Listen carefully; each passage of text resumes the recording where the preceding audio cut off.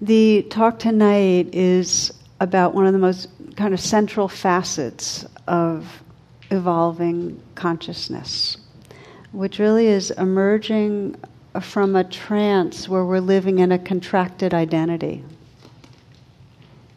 That on this path of awakening, what's really happening is we're waking up out of a small or confined or limited sense of who we are. So I'll talk about that in a way. And just to start with the word trance itself. When we're in a trance, if we're suffering, first of all, we're in a trance. If you're suffering, you're in a trance. And what that means is your reality has in some way been contorted. You're in some way in a narrowed version of reality that's somewhat distorted. And there's a fixation going on. The mind is fixated in some fear-based way, and then it plays out in how you're thinking and feeling and behaving. That's trance. The mind is contracted. When we're in trance, we're fixated basically on something's going to go wrong, the sense that something is about to go wrong or already going wrong. Or it's the flip side of that, which is something's missing, like right now is not full or complete or okay. Those are the two versions that the Buddha described eloquently in terms of grasping and aversion. So what happens is that because we're feeling something's wrong or missing, we're in control mode. In some way, when we're in a trance, we're trying to control ourselves, we're trying to control the people around us, we're trying to control situations. It's not just letting be, we're in a control mode. I remember someone sent me this once. Carol Leifer wrote, "Whenever I travel, I like to keep the seat next to me empty. I found a great way to do it.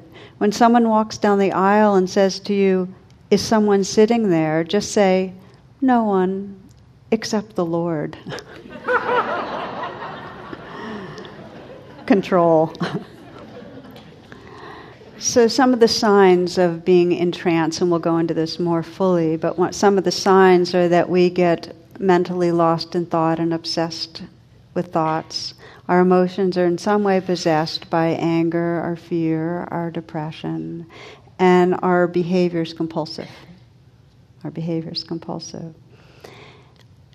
When we're in trance, our awareness is identified with a sliver of reality, which means major dimensions of life are cut off. We're not in awareness. And often what's cut off is we're not aware of our body. We kind of disconnect from a feeling of inhabiting a body. Or else we're not aware of some difficult feelings like loneliness or shame or fear. We're kind of cut off from that. So there's parts of our experience, it might be that we're not aware that we're believing something really painful. So these are signs. The most basic sense of being in a trance is that our identity is that we're a separate, deficient, and usually lonely self. That's the flag. A story, and if you were here over the last maybe year and a half ago, you might remember this, that I love to reflect on, and I love to bring into talks when I can, a young girl actually named Senjo, and she's has an older sister who with her mother in some tragedy died, and so she's living alone with her father, and then as she grows up, she plays a lot with a young boy named Ocho, and over time, over the years of being playmates, they fall in love. And her father kind of encouraged it. He used to laugh and say, you'll make a good marriage someday when you grow up, jokingly. But they believed him, and over time their love deepened. But because Senjo was very beautiful, there were a lot of suitors who came to seek her hand. And finally her father called her into their small house and said to her, I've made a fine match for you, a fine young fellow from a nearby village, several villages over, son of a good family. He tells her about it, and she falls into a real depression and gets cast down. And when the word got passed around the village and got to Ocho, he heard it, and his breath stopped, and his heart broke.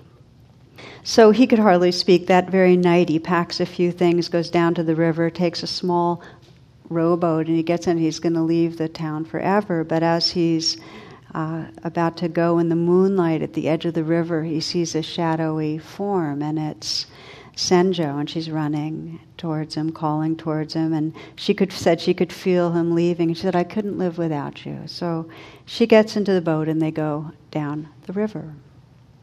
They finally stop and they get a plot of land and make a garden and work the fields, build a house, have 2 children. 5 years pass, and one day Ocho comes in and he sees Senjo sitting at the table, a tear rolling down her cheek. "Why are you crying?" he asks. "I miss my father. I love him so very much, and he's my only family." And then Ocho confessed that he too was lonely for the village, and he says, "Let's go back. Maybe they'll take us in. Maybe your father will take us in." So they get in a rowboat and they row upstream and arrive at their village around dusk, and they land at the dock near Sanjo's house, and Ocho decides he better go first, so he goes to the door and he knocks. And Sanjo's father answers, and he says, "What do you want?" And Ocho says, "Oh, Father, I brought your daughter back with 2 fine grandchildren. Please forgive us for running away." And the father looks back at him with cold eyes, astounded and angry. He says, "I don't know what girl you're talking about. Since the night you ran away, my daughter has been sick in bed and unable to speak." Ocho says, No, she's in the boat with your 2 grandchildren. "Believe me, Father." He says, "Absolutely not." But he sends a servant to see what is in the boat. And the servant goes, and sure enough, there was Sanjo with the 2 young children. So he comes running back to the house and says to the father, "Yes, she's there with 2 children, and she's on her way up to the house." The father shook his head no, and he strides into the bedroom where Sanjo was lying and said, "Ocho's come back with another Sanjo, and your 2 children." And her eyes opened in a new way that they had not for 5 years, and she stood up as if walking in a dream, and walked out the door where her father followed her and down the road, and from the dock came the other Sanjo with the 2 children. And the 2 Sanjos embraced one another and became one. So they returned to her father's house and now formed a full and loving family. The 2 Sanjos came together and embraced, and she was free to live fully and to love fully.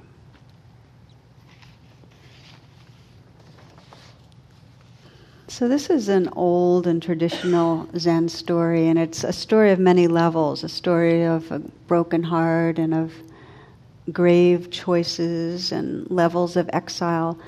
And in a deep way, it's a story of the splitting in our own being when we're not able to handle what's there, the ways that we push away parts of our being, parts of our wholeness. This is trance. I mean, to me, it's a really perfect metaphor of how trance happens, that we are moving through our life and the circumstances of this world, whether it's our parents or others, the culture, are such that we can't stay whole. We have to push away parts of our being. We can't open to them. They're too intense, too passionate, too painful, whatever it is.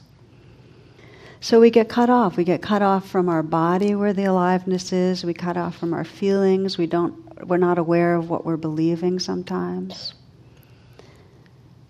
So who are we? You know, when we're narrowed, the sense of the self, that who we are, becomes very, very confined. And when we lose contact with wholeness, when we lose contact with the fullness of who we are, then the pain of separation leads us to getting addicted. We try to grasp onto things to feel better, grasp onto food, grasp onto drugs, grasp onto another person. We get addicted. The pain of separation and the fear that's there of a separate self leads to violence. Others become threatening, others become bad. You can see it individually. The more the sense of separateness, the more the addictiveness and the more the violence. And often the violence is directed inward. And we can see it in our culture. And I bring this in today just because of the recent sorrow, the collective sense of sorrow in our culture that really has followed on the heels of this attack in Arizona, and Gabriel Gifford's wounded, 6 people dead, and we know it, we feel it collectively, that there's a dis-ease in the culture. And yes, there's a dis-ease in a single individual that leads to acting out in that way, and there's an atmosphere in the culture we know is toxic, where there's, out of that sense of separateness, there's a bad other. And then the kind of discourse that's so violent. There's an atmosphere that we're living in. And then that invites the use of guns that are designed to kill multiple humans. There's an environment that is coming out of this trance of separation, and it's thick. So the healing of the trance, how to awaken consciousness. How to awaken consciousness in a societal way. On one level it's, don't make guns accessible. But on a deeper way, it has to do with communicating. That until we get to know each other, and until those that consider themselves enemies have some mindful communication, until we can see each other as real humans, will be unreal others, and then there's the violation, the violence. But I'd like to talk about it on the individual level. How do we wake up from this trance of separation that each of us, unless we're free, unless we're liberated, we live in a lot. A sense of me and here and a world out there, and having to present and protect and defend and all that we live in, the stories of a self that's not okay. The healing of the trance is in bringing a mindful attention to our life that's right here. We have pushed away parts of ourselves. The healing is in including what we've pushed away. Carl Jung says that our suffering comes from the unseen, unfelt parts of our psyche. And the healing comes as we begin, as Senjo did, to embrace what we have split off from. So, in a big way, this model of transformation is sometimes described as the perennial philosophy. And I find it a really useful model of development, where really we're opening to increasing levels of wholeness. And each stage of development encompasses the prior stage, and it integrates it. And so we open to more and more enlarged sense of identity. So this is the spectrum of development we're all on. You can see it in the lifespan of an individual, that we start in the identities with the body, with the sensate body. Okay, and then there starts to be different types of feelings going on, and then we're a feeling being with a body that's part of us, and then we start having, more full-blown emotions, and then we start having thoughts, and then we're a thinking being that includes this bodily self and this feeling self, and then we start sensing consciousness itself, awareness. And then our identity enlarges, so we're resting in an awareness that includes this body and these feelings and these thoughts. What happens when we don't keep waking up to these larger levels of wholeness, we get arrested. We get arrested in a smaller identity when there's a lot of fear, a lot of craving, a lot of unmet needs. Rather than opening to the awareness that includes the feelings and the thoughts, we stay fixated. We stay smaller. So we explore tonight, how do we wake up out of our fixations? When we've gotten afraid, when there's been unmet needs and we get hooked, how do we bring mindful awareness in a way that wakes us up? And we know there's different ways that we get hooked. We know that we get hooked on fears of failure. That there's this background sense, I'm going to blow it, I'm going to fail. We get hooked on fears of rejection, that people aren't going to like us or include us. We get hooked on fears of loss. Around the corner, something that'll be too much to handle. And then, rather than resting in awareness and saying, oh, this is fear occurring in awareness, our identity becomes, I'm the self that is defending, is controlling, is protecting. That's our sense of who we are. Same thing happens with when we get angry. When we fear loss and then we get angry and blame others, we blame the person who's threatening us, we blame ourselves. In some way, we're caught in the sense of, I'm the angry, defended self. And it happens very early on. There's this one little story, a boy announces proudly, well, to his father, I'm going to marry grandma.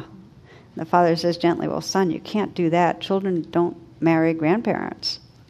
Why not? You married my mom, so I'm going to marry yours. So we get identified with the angry self, the vengeful self. Then there's the wanting self. And how many of us don't know that one, where we're wanting a different partner or a partner to change, or we want to get thinner, or we want our health back, or we want to achieve something. Now, I'm not talking about healthy desire. I'm talking about when we get fixated, and our whole sense of who we are becomes a self that's wanting something to happen a certain way. With each, whether it's strong wanting or whether it's a lot of fear, we are living in an identity that has shrunk, has contracted. So the healing of mindfulness, and I want to explore this and begin by saying that there's a very brief but important quote from Viktor Frankl, and he says, between the stimulus and the response, there is a space, and in that space lies our power and our freedom. Now this is the gist of where we move from being in trance, being the fearful self, reacting, lashing out, whatever it is, to freedom. Between the stimulus and the response, there is a space. And in that space lies our power and our freedom. So the pathway is to begin to notice where we get stuck. And you'll notice it because you'll either be obsessing or possessed by a strong emotion or acting out. And then, because we want freedom, to pause. Because in that pause there's a space. Now I'll give you an example, because this is where we can use the acronym RAIN to help us to step out of a small identity. What if Sanjo had had a meditation practice? Okay, so let's go back to the story again. So here she is. First she's fixated on wanting Ocho, right? And then she gets split. Part of her is really fixated in a kind of grief for a loss, and part of her is fixated and you could tell when you heard the description of her moving down the river that she was in a trance that was mechanical and numbed. She was disconnected. So she's either kind of disconnected and mechanical or in a depression. So what if she had had a practice? So first, she would have noticed distress. Life isn't going the way I want it. And then she would have started doing the RAIN, okay, recognize and allow that. Let's pause. Instead of doing this split where we go off and get mechanical or we go get depressed and we can't even move, let's begin to investigate. So first, recognize and allow it, okay, distressed, pause. That's the R and the A. Recognize and allow what's here, pause. And then begin to investigate. And this is where mindfulness has an interest. What's really going on? Wanting. I want something that really matters to me. Okay, wanting. She might investigate and find guilt. I feel too guilty to go after what I want. Maybe that's when she's down the river. Guilt. Okay, so she stays with that some. Or she might find that she's caught in deep grief and starts exploring that. Either way, whatever particular strong emotion, the eye of rain is to investigate, to get to know, to pay attention with an intimate quality of presence. So the eye is a double eye. Investigate with an intimate quality of presence. If Sanjo had been able to pause at any of these junctures, with the grief, with the guilt, with the depression, with the wanting, she would have come into that space that Frankl talks about where she'd have more choice. In between the stimulus and the response, there is a space. She would have found self-compassion, and she would have found wisdom. And that leads to the N of rain. She, rather than being identified with the self that had to flee, leave and hide and cut off, or the self that had to go into bed and just kind of lock into depression, she would have been able to act. She would have been able to say, this matters to me. I'm not going to marry them, and I'm going to marry. Or she would have in some way been able to communicate rather than split off. For most of us, and by the way, I'm very aware that she was in a society and a culture that might have made it very difficult for her to say, hey, Dad, not him, that might have, but we're talking, this is metaphorical here, okay? We're talking about us in a totally liberated, free culture. So I'm not trying to pretend it's easy, but what I am saying is that we spend many moments in a kind of trance where we keep being triggered and there's no pause, and out of fear we live our life. And if you reflect on today, yesterday, the day before, you might sense how many moments of what you did in some way was coming out of a should that felt dutiful, rather than the pause and saying, well, what really is right now? Or was coming out of an anxiety of not okay if I don't get this done and this done. Shoulds, anxieties, was coming out of a kind of restlessness that needed to have something and you couldn't just be patient or sit for a moment. How many moments do we tumble into the future because we're just not at ease right here? So the invitation in this path of waking up out of the trance is to pause and deepen attention. In a very deep way, it's to seek to understand. See what's here with kindness. When we do, in any moment that you pause, and I really invite you to check this out, because I sometimes find if I can just remember for 5 seconds to just stop the action and just be here, it feels like a whole fresh, spontaneous possibility of the future opens up to me. Just 5 seconds. If we can stay longer than that, we can begin to untangle tangles and really find freedom. So what I'd like to do is take a moment and have you practice a bit in this most basic waking up from the trance. We're going to practice again finding the space between the stimulus and response, because I found if we train when we're not in the thick of it, that we're more able to wake up out of our conditioning when we are out in the street, so to speak. Okay? So, sitting in a way that allows you to be awake and be relaxed both.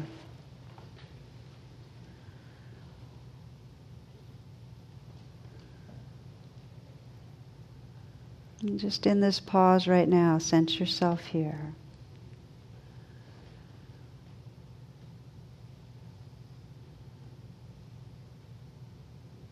And invite from your consciousness whatever situation in life you'd like to have more freedom in. You'd like to be more present, more spontaneous. You'd like to be living from a more whole sense of your being. Another way of saying this is a situation where you know you're stuck, where you kind of get caught in a reactive mode. It might be something in a relationship, or as soon as that person says something in a certain way, your body shifts, contracts, and you then say something in a certain way back. Or it might be a situation at work, way you go about things. It might be an addictive kind of a reaction. It might be that you're approaching a situation that's frightening and you see how you contract and go into obsessive thinking.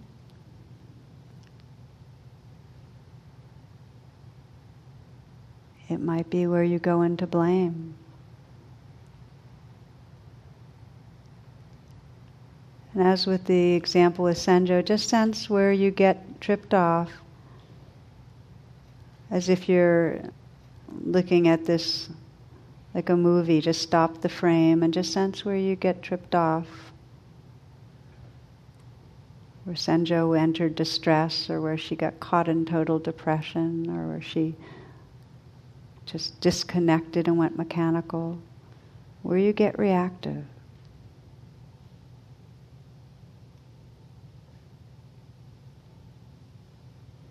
The R and the A is just to recognize and allow that to be there right now. It's as if you're getting in touch with a part of your life where you go into trance and you're saying, okay, let this be right now. You're creating space. You're beginning to pause. You've identified the stimulus. You've sensed how it happens for you. Now just pause. Let it be there. So that you can begin to investigate a bit. You can begin to seek understanding, not trying to change, but to understand, well, what's going on? As you investigate what's going on, see if you can very intentionally do it with kindness, with an intimate attention. For some people it helps to investigate just putting their hand on their heart, so they're just offering a kind of presence to what's going on. For others it's more the energetic sense of, okay, being with yourself with kindness. And begin to notice, you might sense, what are you believing when this is going on? Is there some core belief that's really very difficult that you've subscribed to? Maybe you're believing that you're going to fail or be rejected, or that your life is going to careen wildly out of control and fall apart.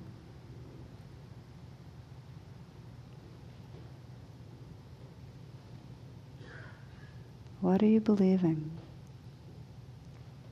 And you might sense the real vulnerability that's there. Can you breathe with and feel the vulnerability that's underneath the reactivity?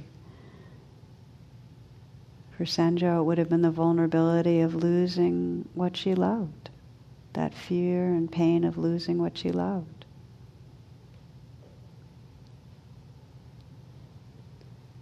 To wake up out of trance is to be bringing this mindful, kind attention to what's going on, just to notice it, what you're believing, what you're feeling. What's your body like when you're going into this reactive trance?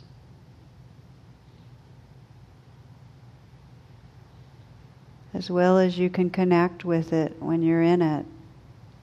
And again, it helps to breathe with what you're experiencing. Of course, if it feels at all traumatizing or too much, then shift your attention. No need to go there. But if you can, if you have that capacity to investigate, to feel it, you might sense the need that's in there. Often when we're reactive, there's a need to feel seen or understood, listened to, cared about. What's the need in you?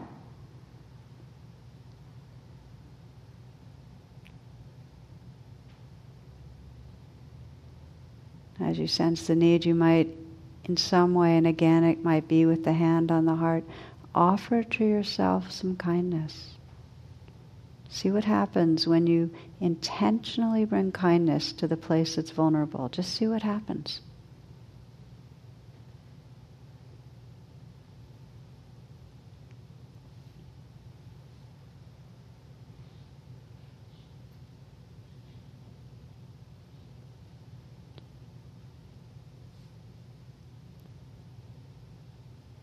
And as you pay attention in this way, with interest and care, just notice the sense of who you are.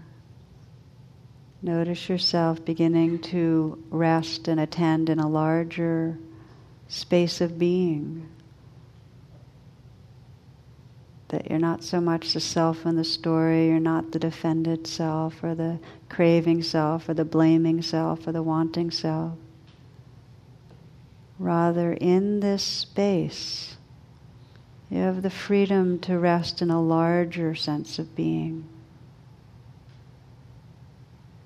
Not identified is the N of rain. Can you sense a little bit less identification? The other way to say the N of rain is natural awareness, that you're re-inhabiting your natural awareness.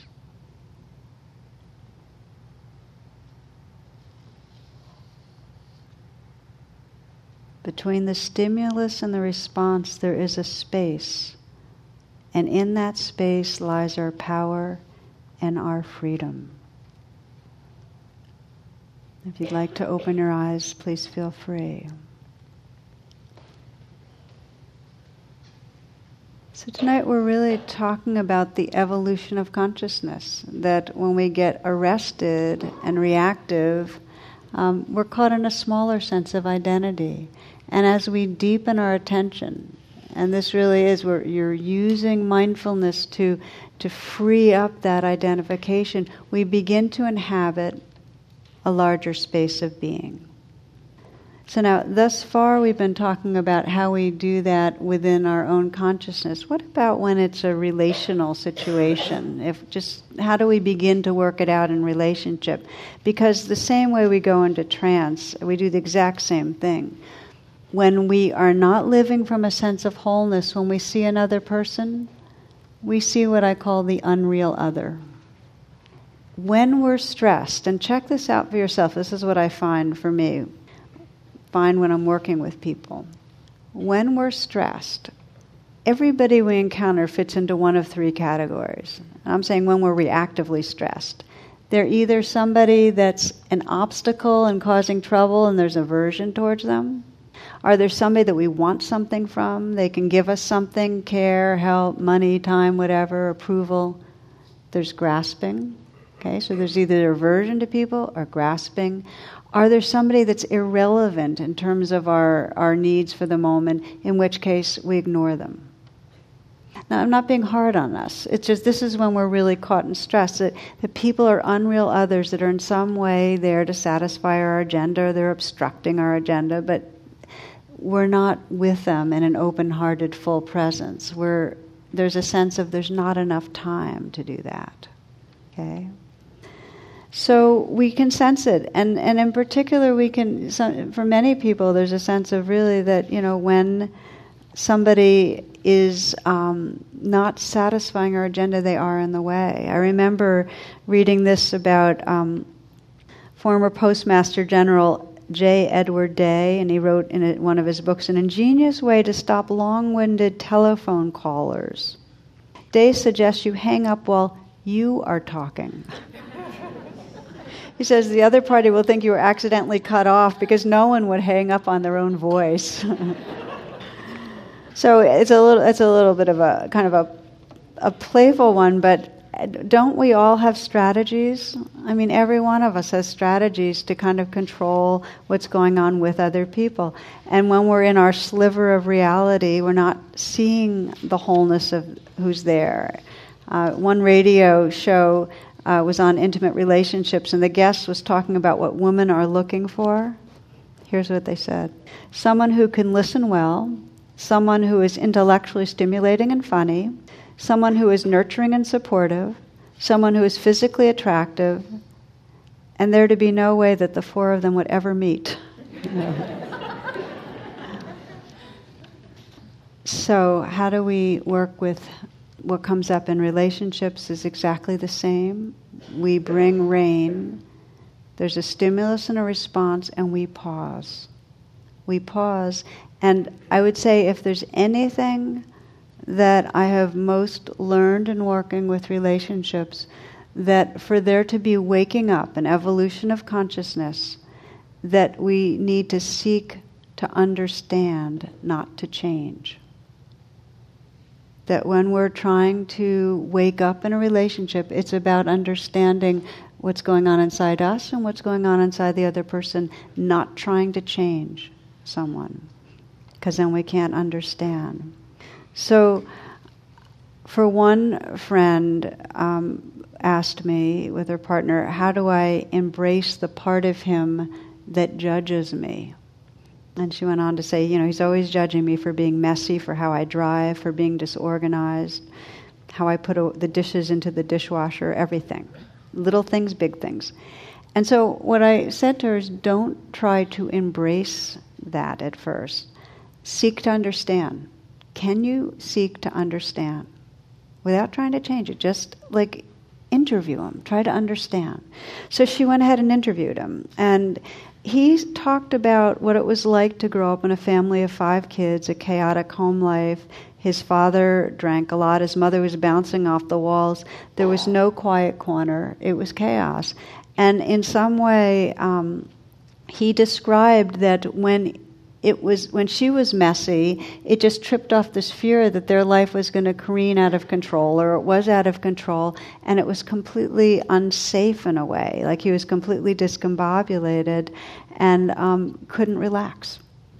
Her being messy, he couldn't relax.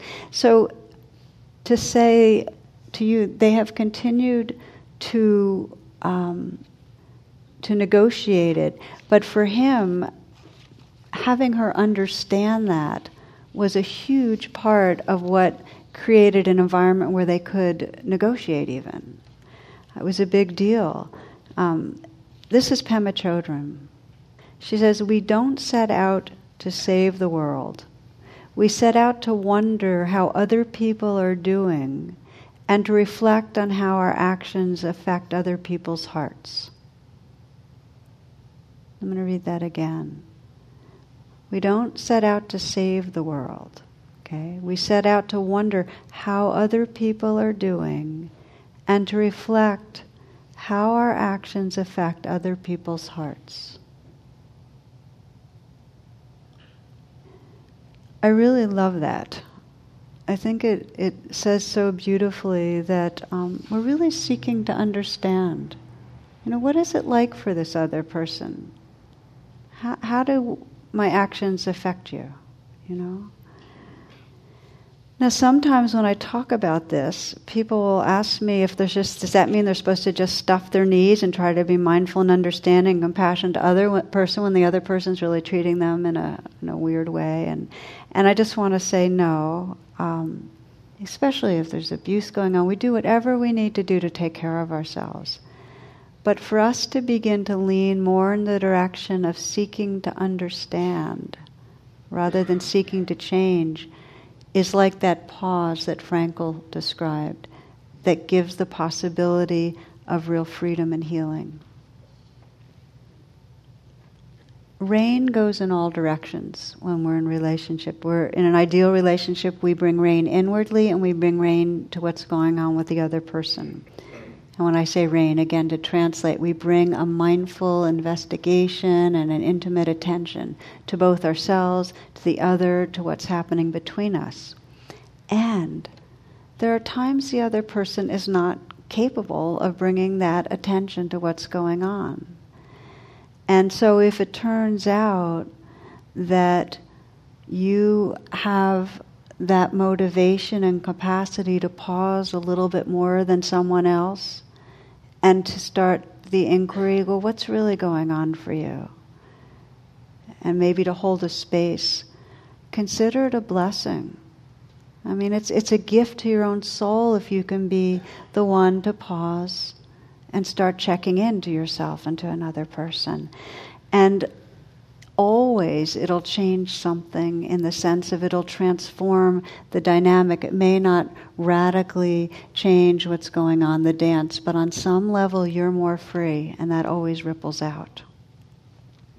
The most challenging thing in the world and the most beautiful is to begin to look through another person's eyes. I want to read you a very short verse from Naomi Nye. It's one of my favorite poets. Before you learn the tender gravity of kindness, you must travel where the Indian in a white poncho lies dead by the side of the road. You must see how this could be you, how he too was someone who journeyed through the night with plans and the simple breath that kept him alive.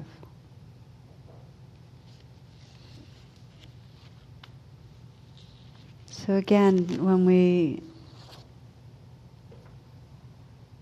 sense this evolution in consciousness, we're sensing this capacity, this growing capacity that each of us has to step out of our conditioned reactivity, to pause, and to bring mindfulness to what's happening. Because in the moment, in any moment of mindfulness, in the moment of seeing what's going on, the identification is loosened and you become that awareness that's noticing. You're not as hitched to the fear or the grasping. You're resting more in a larger sense of being. Any moment of mindfulness. Now the expression of that mindfulness, of that enlarged sense of identity, is a growing experience of love. When we understand, there's love. That is the expression. We're moving from this cramped world of self-preoccupation and reactivity to this more expansive sense of we. It's from this kind of fixation of me and what I need and what's wrong with me and what's wrong with you for treating, to this space that is holding the whole picture, to more wholeness. And I'd like to just, the last part of this exploration of this waking up from trance, talk about the different ways that that love then expresses. The more we're free from trance, from that preoccupation, the more there's a sense of compassion, that we see the suffering that people are in. Rather than seeing that other as an unreal other that's causing trouble, we see vulnerability. I remember Gary Larson, one of Gary Larson's little cartoons. He has two women behind a locked door and they're peeping through a window at a monster on a doorstep. One saying, "Well, yes, Edna, it is a giant, hideous insect, but maybe it's a giant, hideous insect in need of our help." Just sweet. So when we step out of a small identity, we can see suffering, see vulnerability. When we step out of a small sense of identity, we can see goodness. When we're stressed and when we're tumbling into the future trying to get things done, and when we're feeling threatened, we cannot see the beauty and goodness that's looking out at us. We just can't. Thomas Merton said, "Saints are what they are, not because their sanctity makes them admirable to others, but because the gift of sainthood makes it possible for them to admire everyone else." So there's the sense of compassion, there's appreciation, and then there's this generosity of spirit that flows, because there's not a feeling of having to hold on to me and mine and what I need and what I want.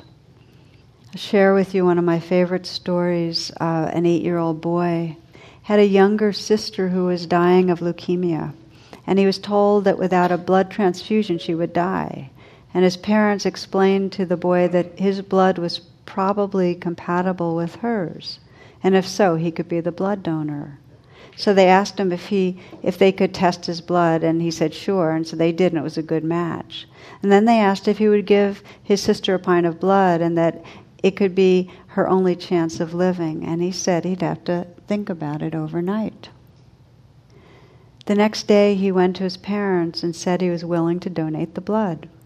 So they took him to the hospital, where he was put on a gurney beside his 6-year-old sister, and both of them were hooked up to IVs. A nurse withdrew a pint of blood from the boy, which was then put into the girl's IV. The boy lay on his gurney in silence while the blood dripped into a sister until the doctor came over to see how he was doing. Then the boy opened his eyes and asked, "How soon until I start to die?"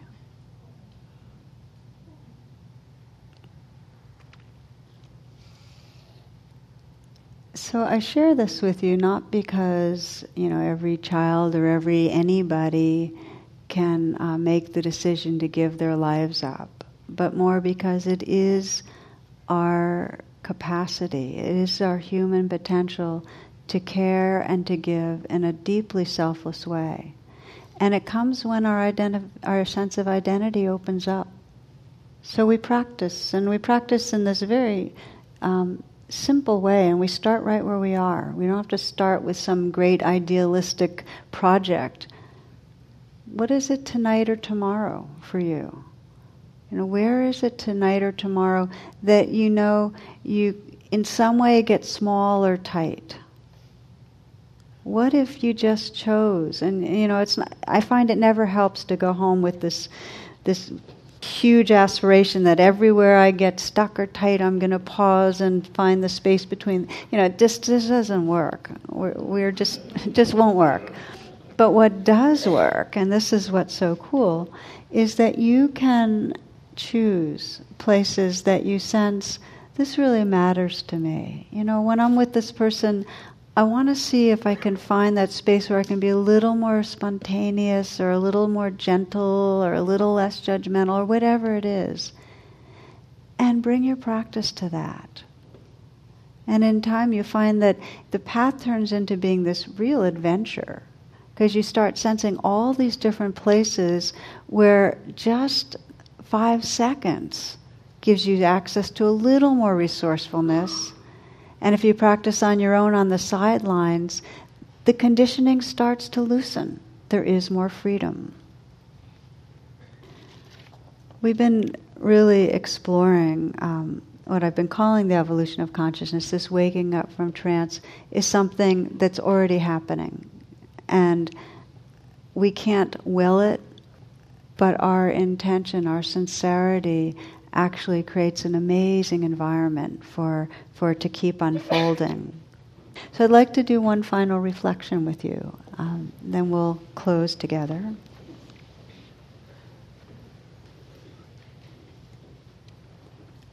One of the ways of waking up is not just to pay attention to where we get stuck, but to pay attention to the moments where there is freedom.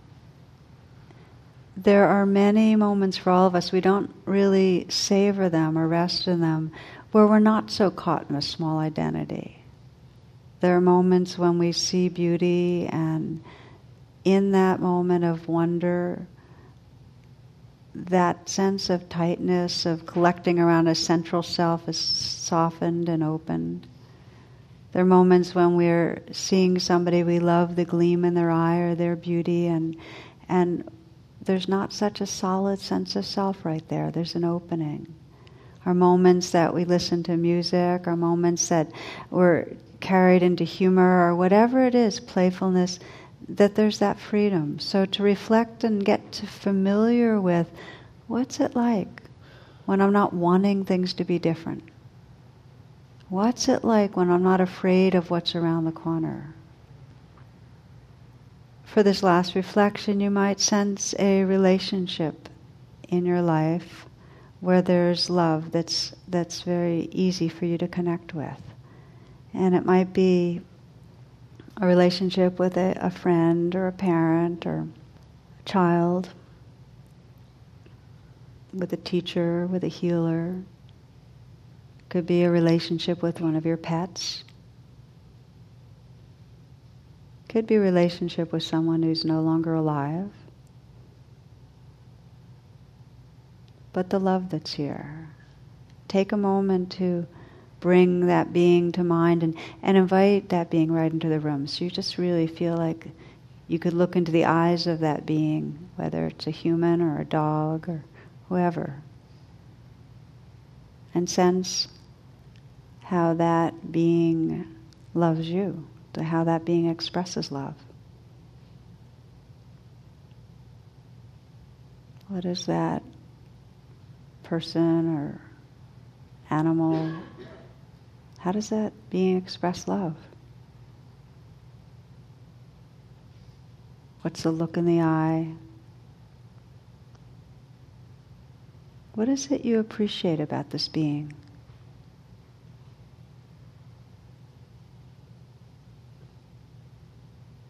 The humor, the brightness, the goodness, the warmth. What is it you appreciate?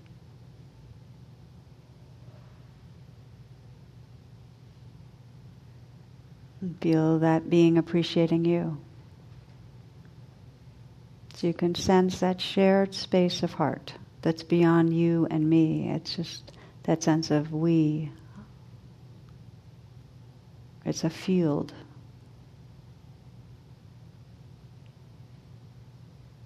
And see if you can just relax and just be that field of loving presence.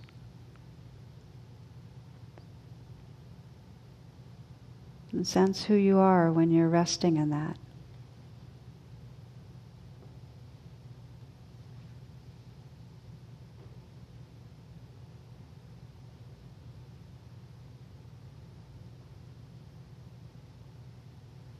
You might sense that field of loving presence, that light, that consciousness that's there, that shines through each being when they're awake and open and aware. You might sense that everyone in this room, that same field of light, of consciousness,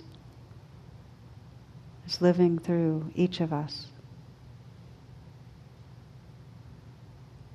Everyone you've seen today, all that are here, all who you will meet. It's possible to feel the uniqueness and this one spirit shining through. The same spirit that is awake and living and listening right now in you and caring. These are the words of Hafiz. I have learned so much from God that I can no longer call myself a Christian, a Hindu, a Muslim, a Buddhist, a Jew. The truth has shared so much of itself with me that I can no longer call myself a man, a woman, an angel, or even a pure soul. Love has befriended Hafiz so completely it has turned to ash and freed me of every concept and image my mind has ever known.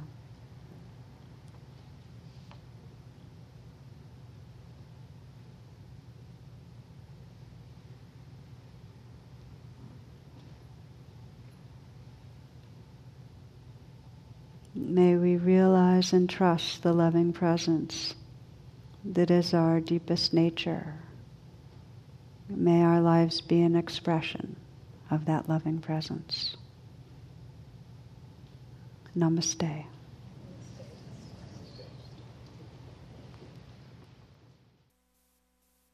The talk you just listened to has been freely offered. If you'd like to make a donation, learn more about my schedule, or about programs offered by the Insight Meditation Community of Washington, please visit either my website, which is tarabrach.com, our IMCW site, which is imcw.org. Thank you very much. Thank you for listening. To learn how you can support the teachers and Dharma Seed, please visit dharmaseed.org/donate.